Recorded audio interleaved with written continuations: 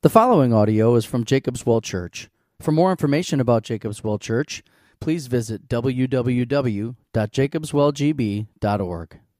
Not this type of footprint that you would leave in the mud on a rainy day, but you have an ecological footprint. Maybe you have heard this phrase, but this phrase came about in the 90s, and it was used to talk about the impact that we leave on nature, the impact that we leave on earth.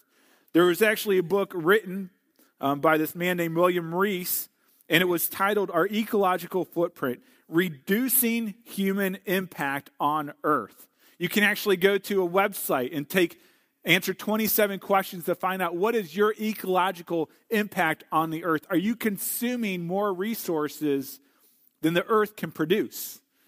And so the big goal for us, for each of us, according to this theory, is that we would reduce our ecological footprint, that we would reduce our impact on this earth.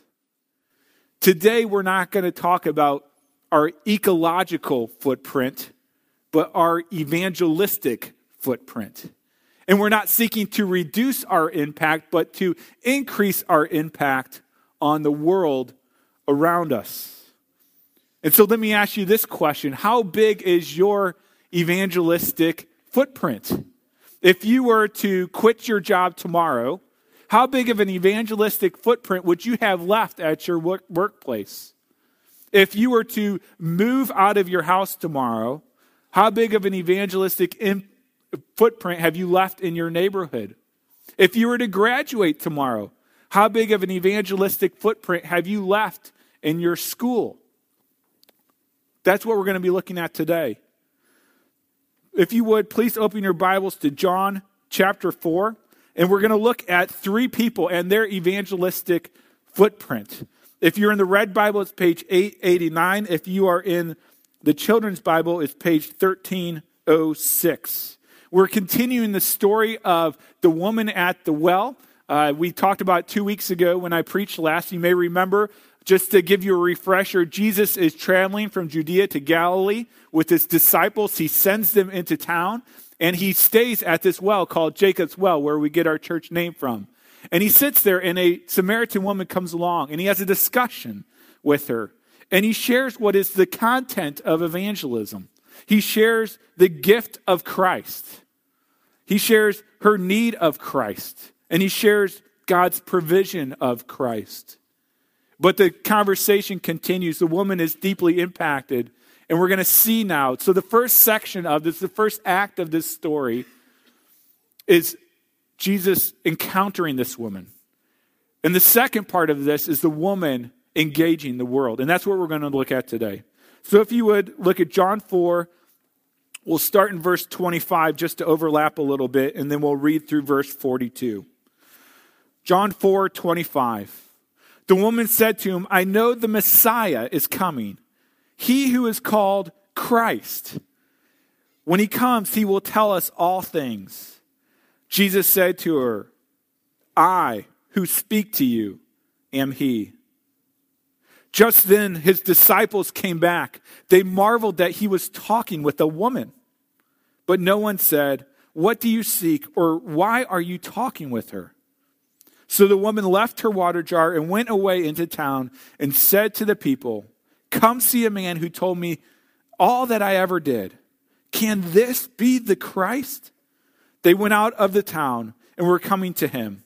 Meanwhile, the disciples were urging him, saying, Rabbi, eat.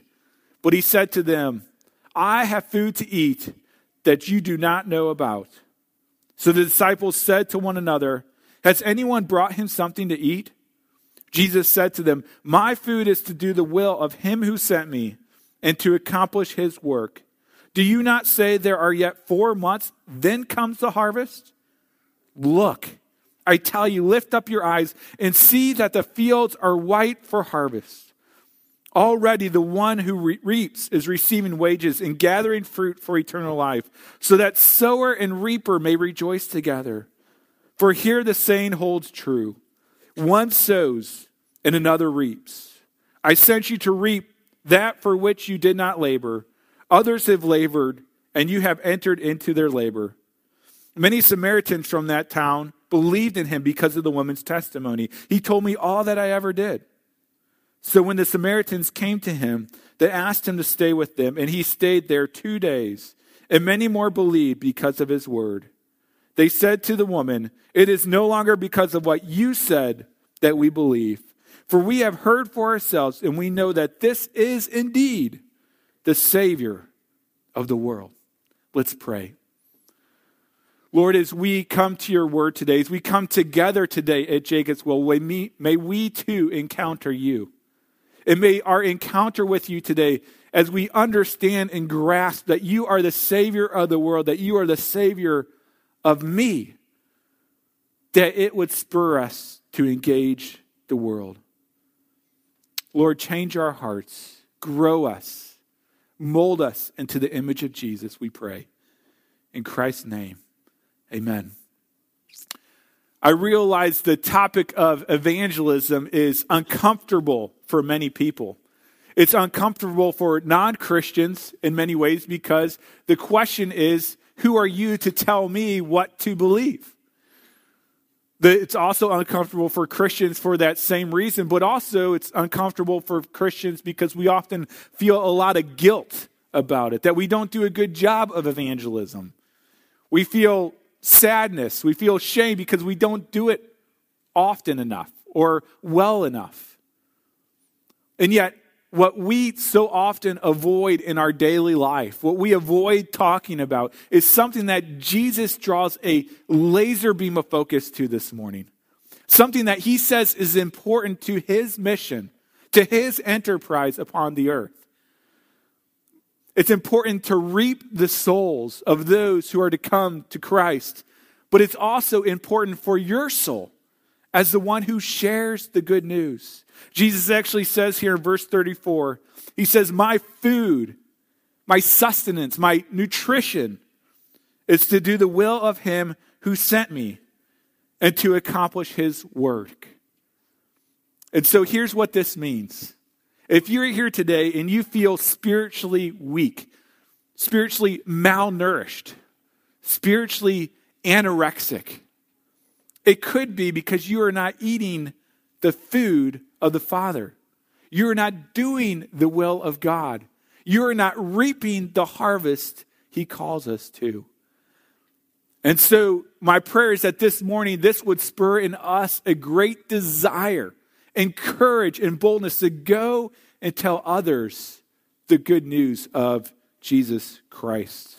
There are three things we're going to look at this morning. First is the priority of faithful evangelism. Jesus does this little teaching that we're going to look at. Secondly, the fire for faithful evangelism. What would give us the motivation to go and to tell others about Christ? And finally, the harvest of faithful evangelism. Let's start at the top. The priority of faithful evangelism. In this passage, Jesus takes a moment to teach his disciples and to teach us about sowing seed and reaping a harvest, about evangelism. And Jesus communicates it through a farming illustration, through an agricultural illustration. He talks about sowing and reaping, harvesting, to communicate the truths about evangelism. The first is this. The first he talks about is harvest timing. Verse 35, "Do you not say there are yet 4 months, then comes the harvest? Look, I tell you, lift up your eyes and see, the fields are white for harvest." In the physical realm, when you plant seeds, whether it be tomato plants or corn or whatever it might be, you plant the seed, you wait, you let it rain, you let the sun come, and then after a couple of months you harvest, right? But Jesus is saying that sowing and reaping go together. They coincide with one another. There is no wait time for this. You know, the disciples were journeying. Do we have the map up here that we can put up? If you remember, Jesus and the disciples were traveling from Judea right here all the way up to Galilee. And they were just passing through Sychar. And so they thought, you know what, evangelism is for a future people at a future place, for a future me at a future time. But Jesus says, no, the harvest is right now. And so harvest timing is now, that we get to sow and reap with the good news of Jesus Christ right now. The second thing he talks about is not only harvest timing, but harvest rejoicing. If you would, look in verse 36. He says, already the one who reaps is receiving wages and gathering fruit for eternal life, so that sower and reaper may rejoice together. The joy, the rejoicing that accompanies one sinner that repents and trusts in Christ is unprecedented.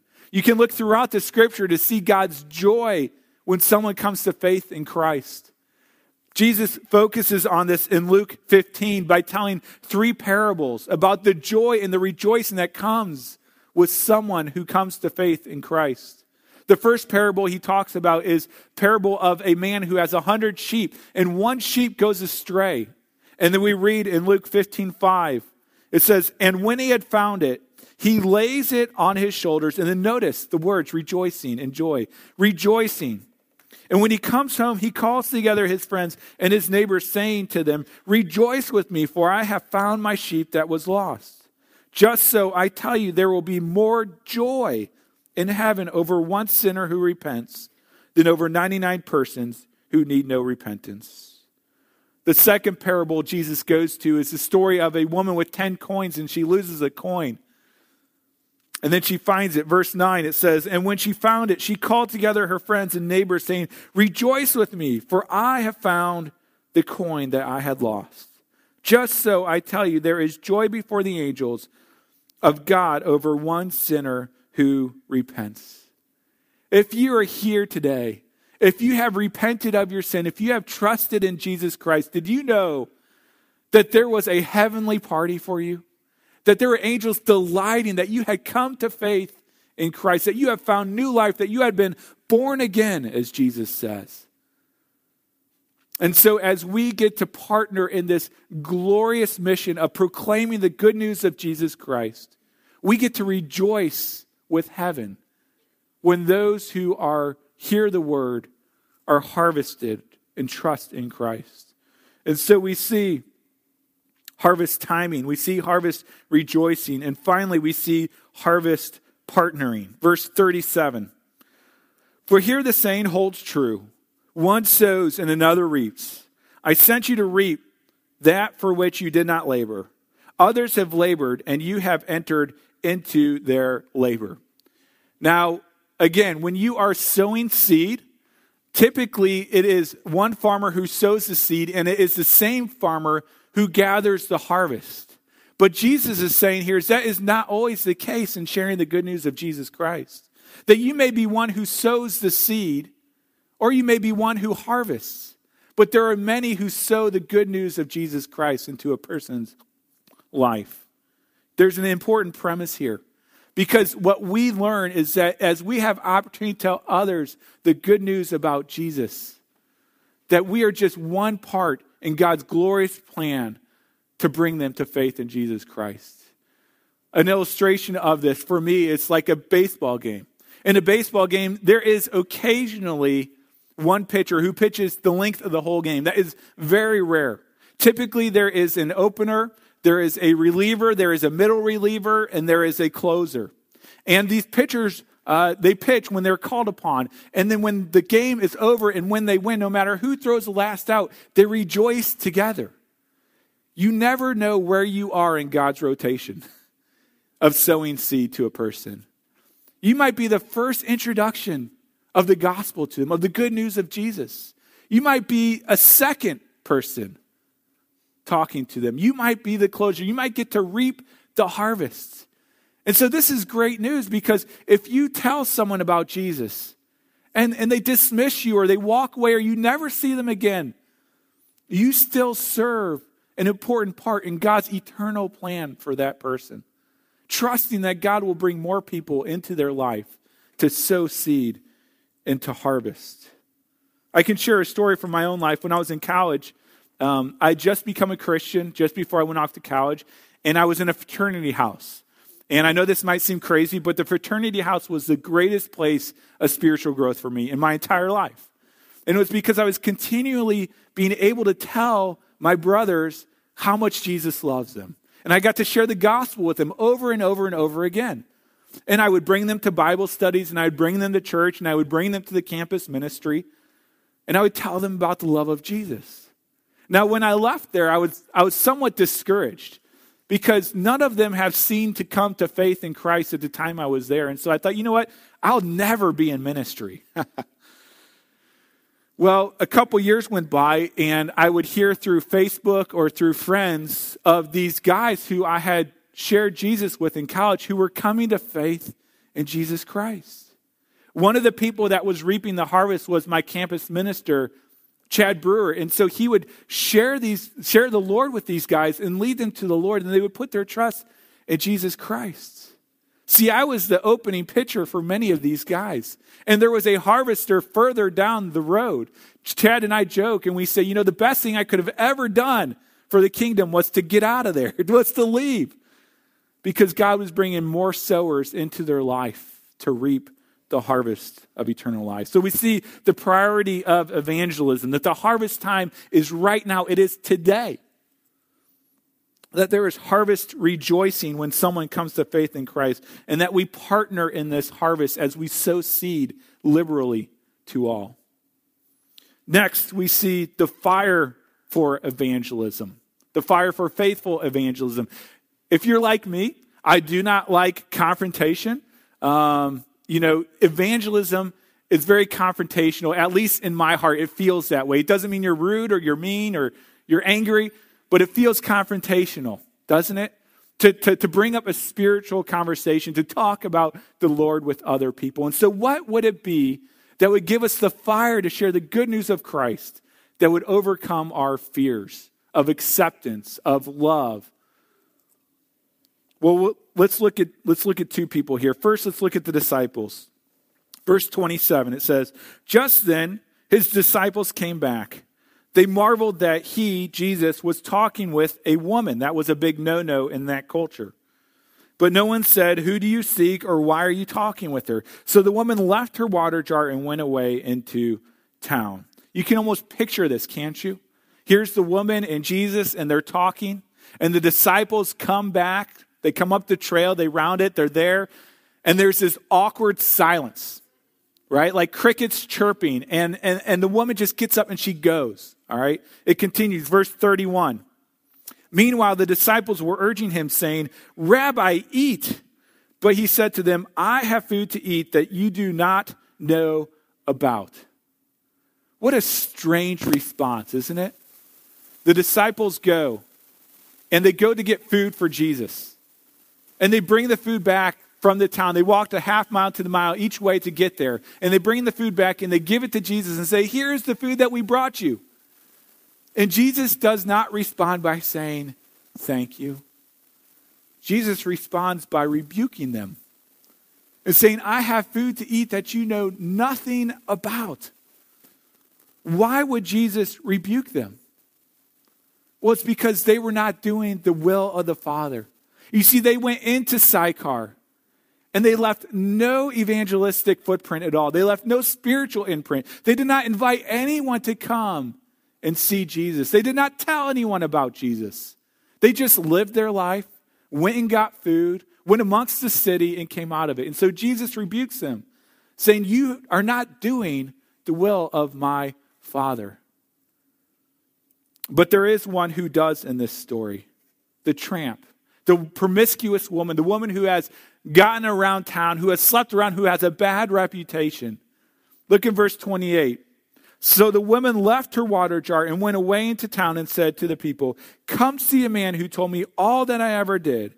Can this be the Christ?' They went out of the town and were coming to him." This is amazing what happens. The woman came out in the noon hour. She came out in the heat of the day because she knew there would be no townspeople around. She knew she would not have to face the glaring looks of the people or hear the mummers under their breath as they talked about her. And so she comes out to this well, completely ashamed of who she is, completely ashamed that she is known as a town tramp.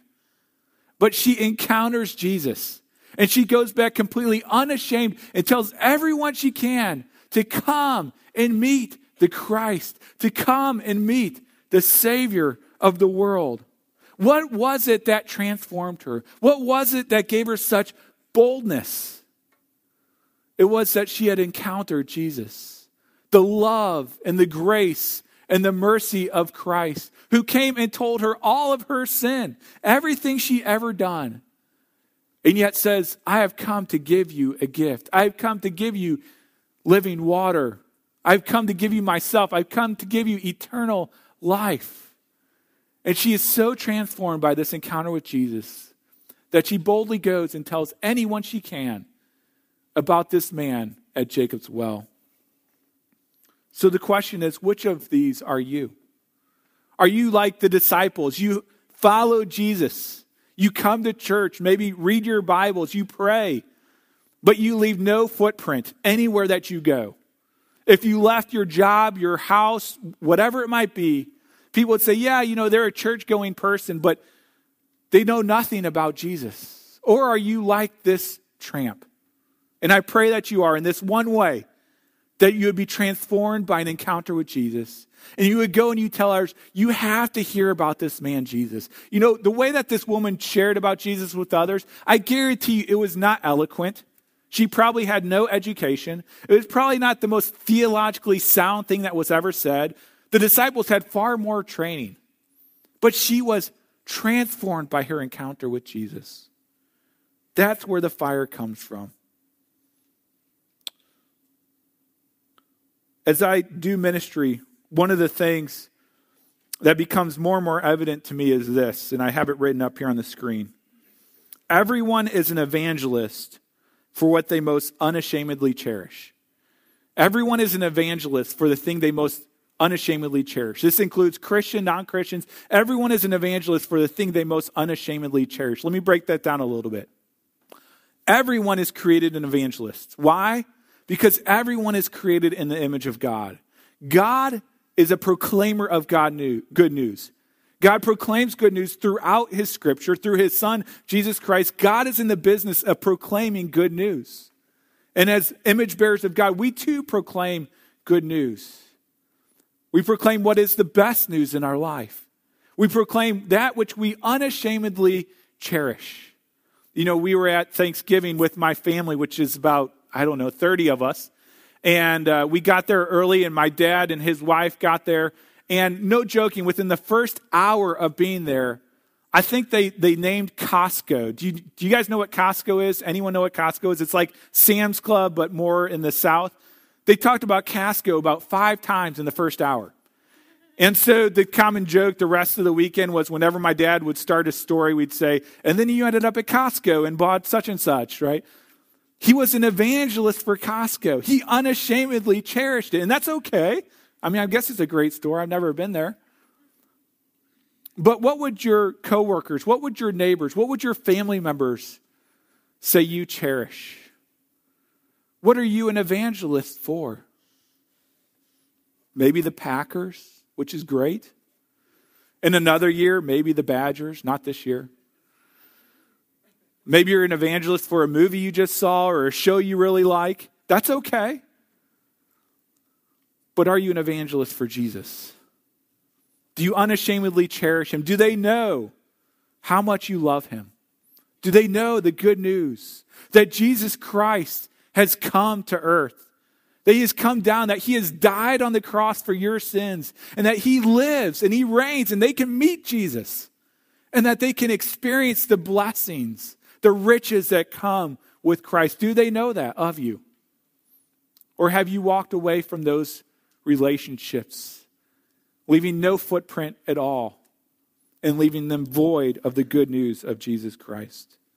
Do you unashamedly cherish Jesus above all else?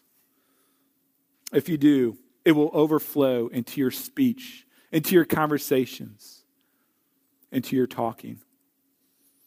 Finally, the harvest of faithful evangelism. Now, before I read this, I want to remind you that the 12 disciples of Jesus, the men who have been following Jesus, the churchmen, have just been in the city of Sychar, okay?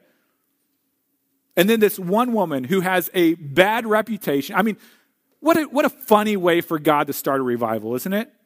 I'm going to take the town tramp of a people that nobody respects, of a woman whose testimony isn't even valid in a court, and I'm going to start a revival with her. And that's what happens. Look in verse 39. Many Samaritans from the town believed in him because of the woman's testimony. He told me all that I ever did. So when the Samaritans came to him, they asked him to stay with them, and he stayed there 2 days. And many more believed because of his word.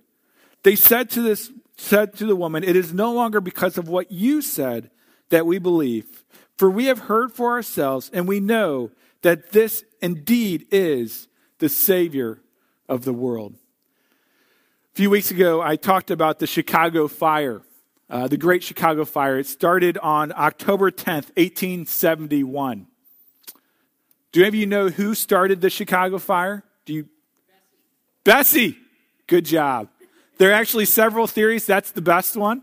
One of the theories is it was a man who was trying to steal milk from a barn, and so he started a fire as a distraction. Another theory is that it was someone who was losing a card game, and so they started a fire to get out of it. But the most unanimous one is that Bessie did it. Miss O'Leary's cow, who tipped over the lantern. And we'll never know for sure who did it. We'll never know for sure who started the fire, but we know how the fire started. The fire started the same way every fire starts. The fire started the same way I started my fire in my fireplace this morning. The fire started with a single spark, a single flame. And from that single spark, it set the whole city ablaze. This woman, this Samaritan woman, was a single spark, and her town was dry kindling. It was ready to go ablaze. You do not know. I do not know. Maybe our neighborhoods are dry kindling. Maybe they are, maybe they aren't. Maybe your workplace is dry kindling. Maybe your family is dry kindling. And with a single spark, a single word about Jesus, it will be set aflame. But there's only one way to find out. If we share the good news of Jesus Christ. Now, what happens here is extraordinary. It is a revival that sweeps across the city of Sychar. This is very unusual, especially in America. It's been happening in China and other places of the world, but it doesn't happen here much right now. But we never know what is dry kindling and what God might do if we just have the boldness of this woman to open our mouth and tell others about Jesus. And so God calls us to go and reap the harvest. It might take a day. It might take years. It might take decades. All we are called to do is be faithful to tell others about the Lord. Let me end with this. Our church name, if you did not know yet, is Jacob's Well. I met one couple that came here because they thought our name was Jacob's Ladder. It is not Jacob's Ladder. It is Jacob's Well. And the motto is life in Christ, Christ in life. That is our mission statement. And it comes from this passage here. And so I thought, what a great opportunity to share with you why we name our church that. See, we think Jacob's Well is a great illustration of the church. That Jacob's Well is a place where Jesus is, where people come to meet with Jesus, that they encounter Jesus like this Samaritan woman, that their sin is revealed, and yet the grace and mercy and love of God overpours upon them, and they are transformed by their relationship with Jesus, by their encounter with Jesus. And then they go and engage the city and engage the world, and they tell others about Christ. And they say, you have to come meet this man. Could he be the Christ? And they too come back to the well to encounter Jesus. And they, with you, with me, with us, say, now we know this is indeed the Savior of the world. I don't know what you will do with this passage. This is Jesus rebuking his churchmen, his disciples, for not sharing the good news, for not reaping the harvest. You could choose to ignore this and go on about your life. But this is your food. This is spiritual nourishment for you. And this is the message that will set the fire, set the world ablaze. This is the message that will bring Christ into life, that will impact our city, that will transform the city of Green Bay, the city of Appleton. You will not do it well, probably. Your words will probably not be eloquent. You will stumble. You'll be nervous, probably. But because Jesus went to the ultimate price to accomplish this salvation, he calls us to go through this small price of sharing it. Let's pray.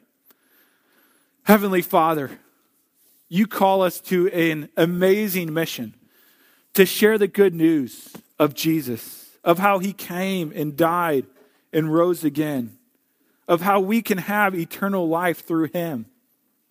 Lord, we pray that we would have a holy boldness, God, that we would leave our footprint in every sphere of life that you call us to, God, that we would not wait and say harvest is down the road, but that we would harvest now, Lord, that we would sow generously, that many could come to faith in Christ, that they could encounter him and come and worship him with us. We pray these things in Christ's name. Amen.